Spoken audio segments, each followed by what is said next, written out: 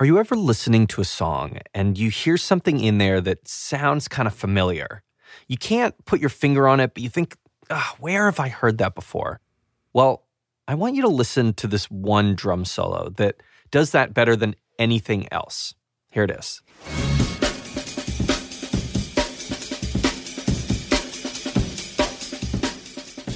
Maybe you'll recognize it slowed down.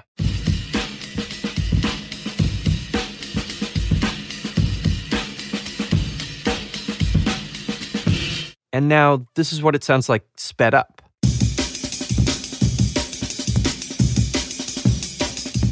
So if any of this sounds familiar, it's because you've almost certainly heard it.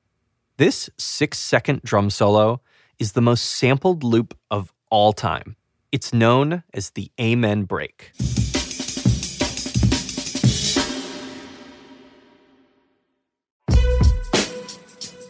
Artists from hip-hop, rock, pop, dubstep, heavy metal, they have all used the Amen break in their songs. Entire genres of dance music are basically built around this drum solo.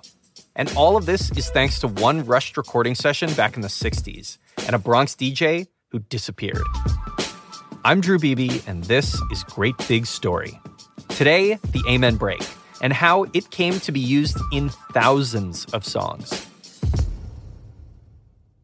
Today's story comes from producer Dave Yim. I want to start our story in the Bronx, New York. 1980s. Well known as the birthplace of hip-hop. Mid-80s music scene started to become a little more saturated with what we call now as rap music. That's Luis Flores, a.k.a. Breakbeat Lou, Bronx bass, DJ, producer. I would say 1981, 82, an influx of rap records were being released by independent record companies. At this time, Lou was a young DJ. He was actually still a teenager, and he would go to these events called record pools. Instead of making DJs go from record company to pick up new releases, the companies felt it was a little easier to have one hub to send the records to, and the DJs would go specifically there. This is where Lou would meet a man named Lenny Roberts, and they struck up a conversation. The subject was rap music in the beginning. We were talking about how records were being produced. And a lot of these new rap records were using electronic drum machines. So Lou and Lenny started talking about the kind of music that they loved. And then the music subject turned into original 60s and 70s records. I've been DJing since 74. So the records that he was familiar with, I was also familiar with also. So that's how him and I created that bond. Lenny realized that he and Lou weren't the only ones who loved these older funk, soul, and R&B records. There were young DJs who were playing them too. He started seeing that these kids were appreciating music that was not being played on the radio. So he was like, hey, these are records that I listen to, but they using them slightly different. That gave Lenny an idea. He would produce compilations, a collection of different songs that DJs could use in their sets. And so Lenny created Street Beat Records. The reason these were created is to give the second generation of DJs the proper tools and the proper ingredients to maintain this culture that we know as hip-hop. Again, Lou was only 16 years old at the time. Lenny, who was in his 30s, handled most of the business. But he trusted Lou, and they formed a partnership. My role at the beginning was to help him select the records, because I was a collector like he was. And then I started becoming the editor and the extender and the recording engineer for these particular records. In order to make these compilations, Lenny and Lou would compile lists of the best beats. We was like, what are the strongest foundation beats that we can find to describe the vast genres of music that are involved in the culture? These were songs like Do the Funky Penguin by Rufus Thomas,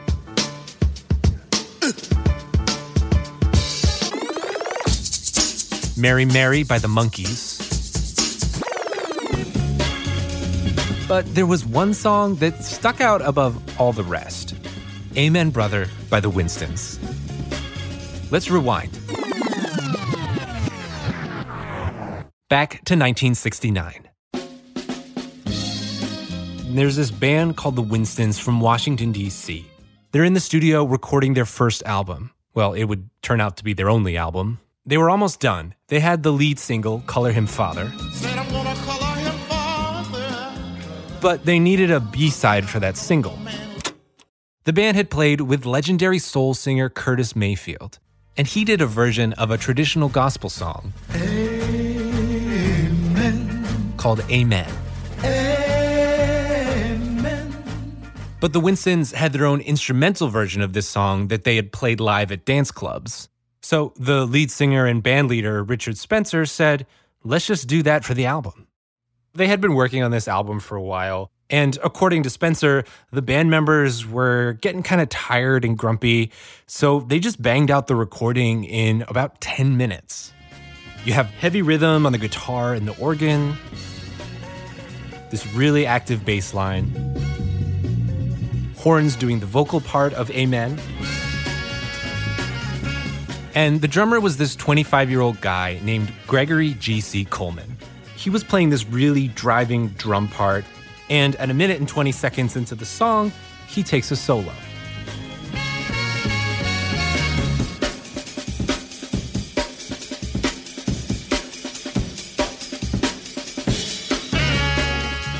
We don't really know whose idea it was to do this drum break. Richard Spencer says it was his idea, but some of the other members have said that it was completely G.C. Coleman. At any rate, there it was. The song continues. It's only 2 minutes and 32 seconds long, and Richard Spencer decides to rename their version Amen, Brother. The single, Color Him Father, went on to become a top 40 R&B hit, and it even won a Grammy Award. But Amen, Brother was just kind of a filler track. Despite all this success, the Winstons didn't really get much attention. They had a hard time getting gigs. Also, the success kind of threw off the dynamic of the band. So, a year after the album came out, the band broke up.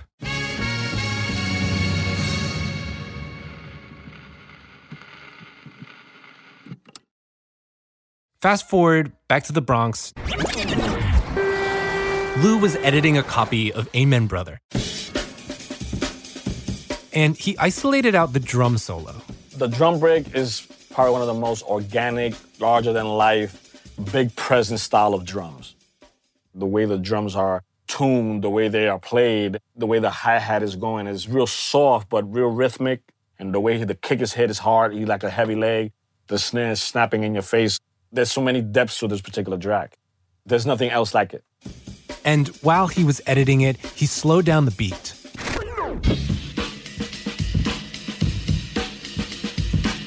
We recorded the beat out of 33. 33 revolutions per minute on a vinyl record. And then we edited it back and put it back at the regular speed. Which is 45 revolutions per minute. By slowing it down on 33, it gives it an extra decay and an extra bigness, if it is a word, to the drum break itself.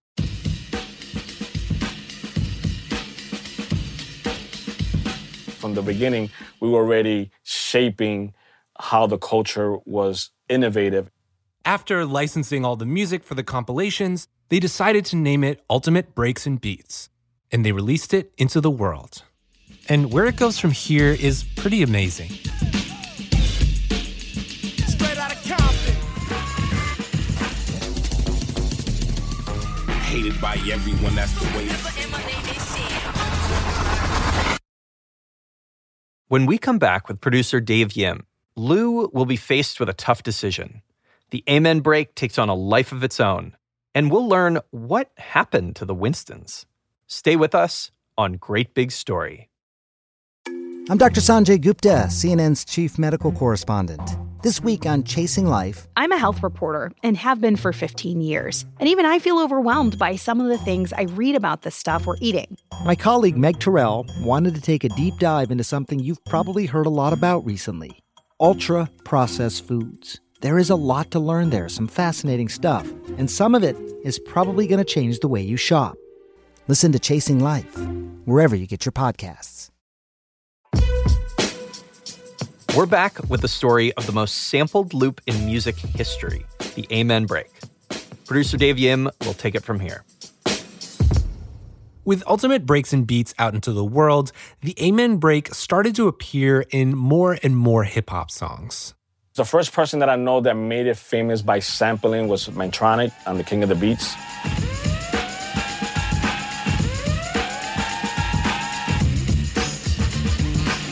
And in 1986, with Salt and Peppa's My Desire.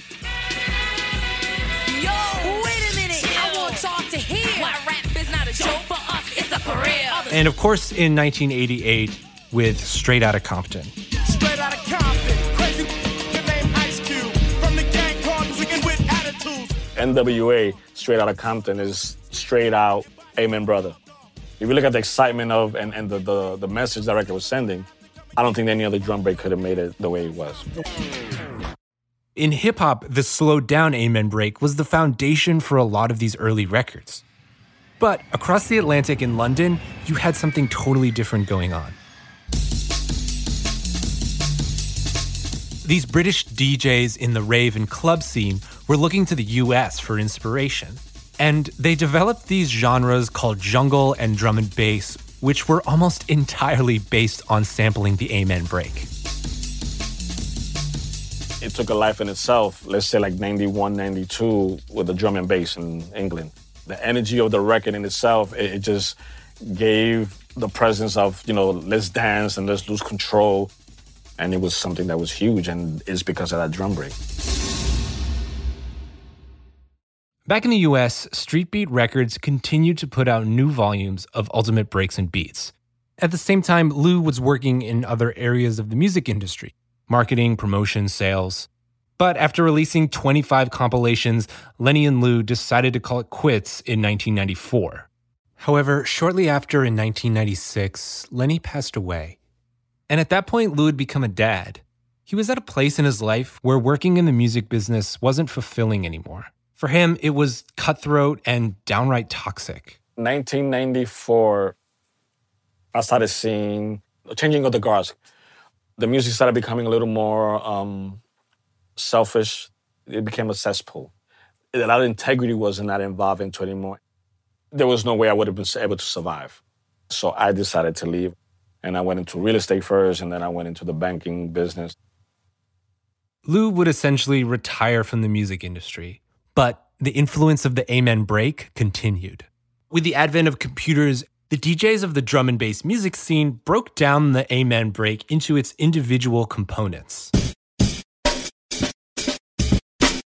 With these raw materials, producers would make all kinds of different beats, like this track by jungle producer Lemon D.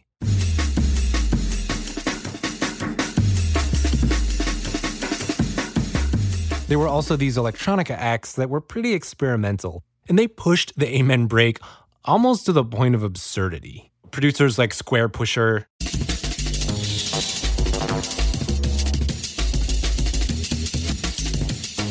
and as time went on, you would see the Amen break pop up in a real variety of places. You have classic rockers like Little Wonder by David Bowie,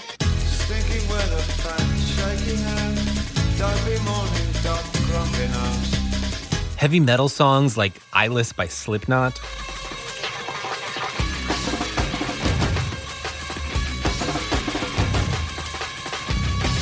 it's even in the theme song to the show Futurama.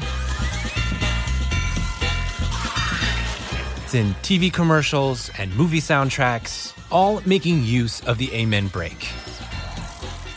According to the online database Who Sampled, which is sort of like a Wikipedia for music sampling, Amen Brother has been used in nearly 4,500 different songs, the most sampled loop in history. The question, of course, is where are the Winstons in all this? Hello? So I got in touch with Richard Spencer, the band leader. 1969, I was with a group called the Winstons. It was a very unfriendly breakup, actually. And so we went our separate ways, which to me was very disappointing. Richard left the music business after the breakup of the band, and he kind of put that chapter of his life behind him. And according to Richard, he's received hardly any royalties from the usage of Amen Brother. I was 26 years old when Color Him Father came out. I didn't know the business. I didn't know what I had coming. And G.C. Coleman, the drummer of the Winstons, died in 2006. Richard hadn't seen him since the breakup of the band, but he learned that he was broke and homeless at the time of his death. And Richard sees their story as part of a pattern. Black American music has historically been appropriated into wider popular culture without paying due to the original artists. Black people's contribution to music is that we create it. We don't get paid for it. Other people make the money off of it. And so it's not that unusual. It goes all the way back to the minstrel shows, when white people start putting blackface on and make the money as black folks. Rock and roll is just blackface, Even with everything that's gone wrong with the Winstons and Amen Brother, Richard still looks back fondly on his younger years playing music. We loved it. It was our escape. I mean, there was nowhere else for us to go except to go into the music business and try to cut away for yourself. We were somebody for a few minutes. It was all we had, man. We loved it. I loved it. It gave me purpose. It gave me hope.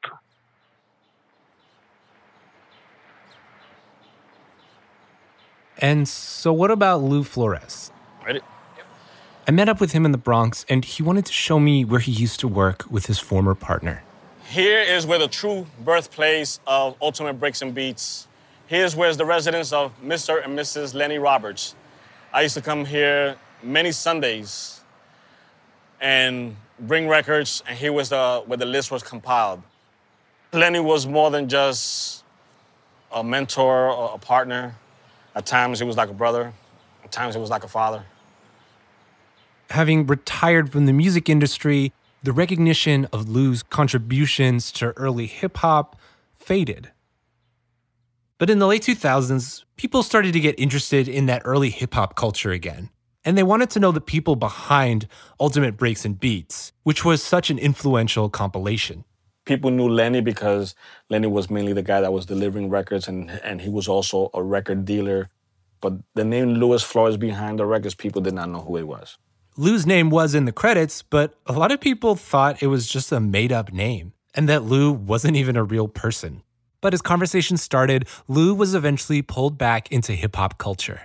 I had no idea of the appreciation for the compilation had become and the appreciation for Lenny and myself.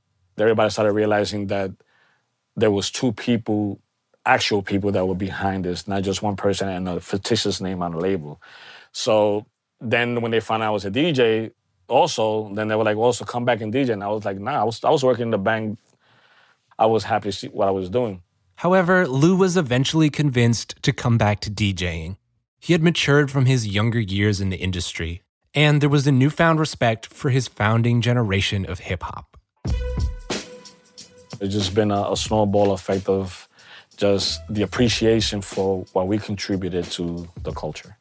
It is humbling, it is mind-boggling, and it brings a certain amount of pride that we were able to become a part of music history.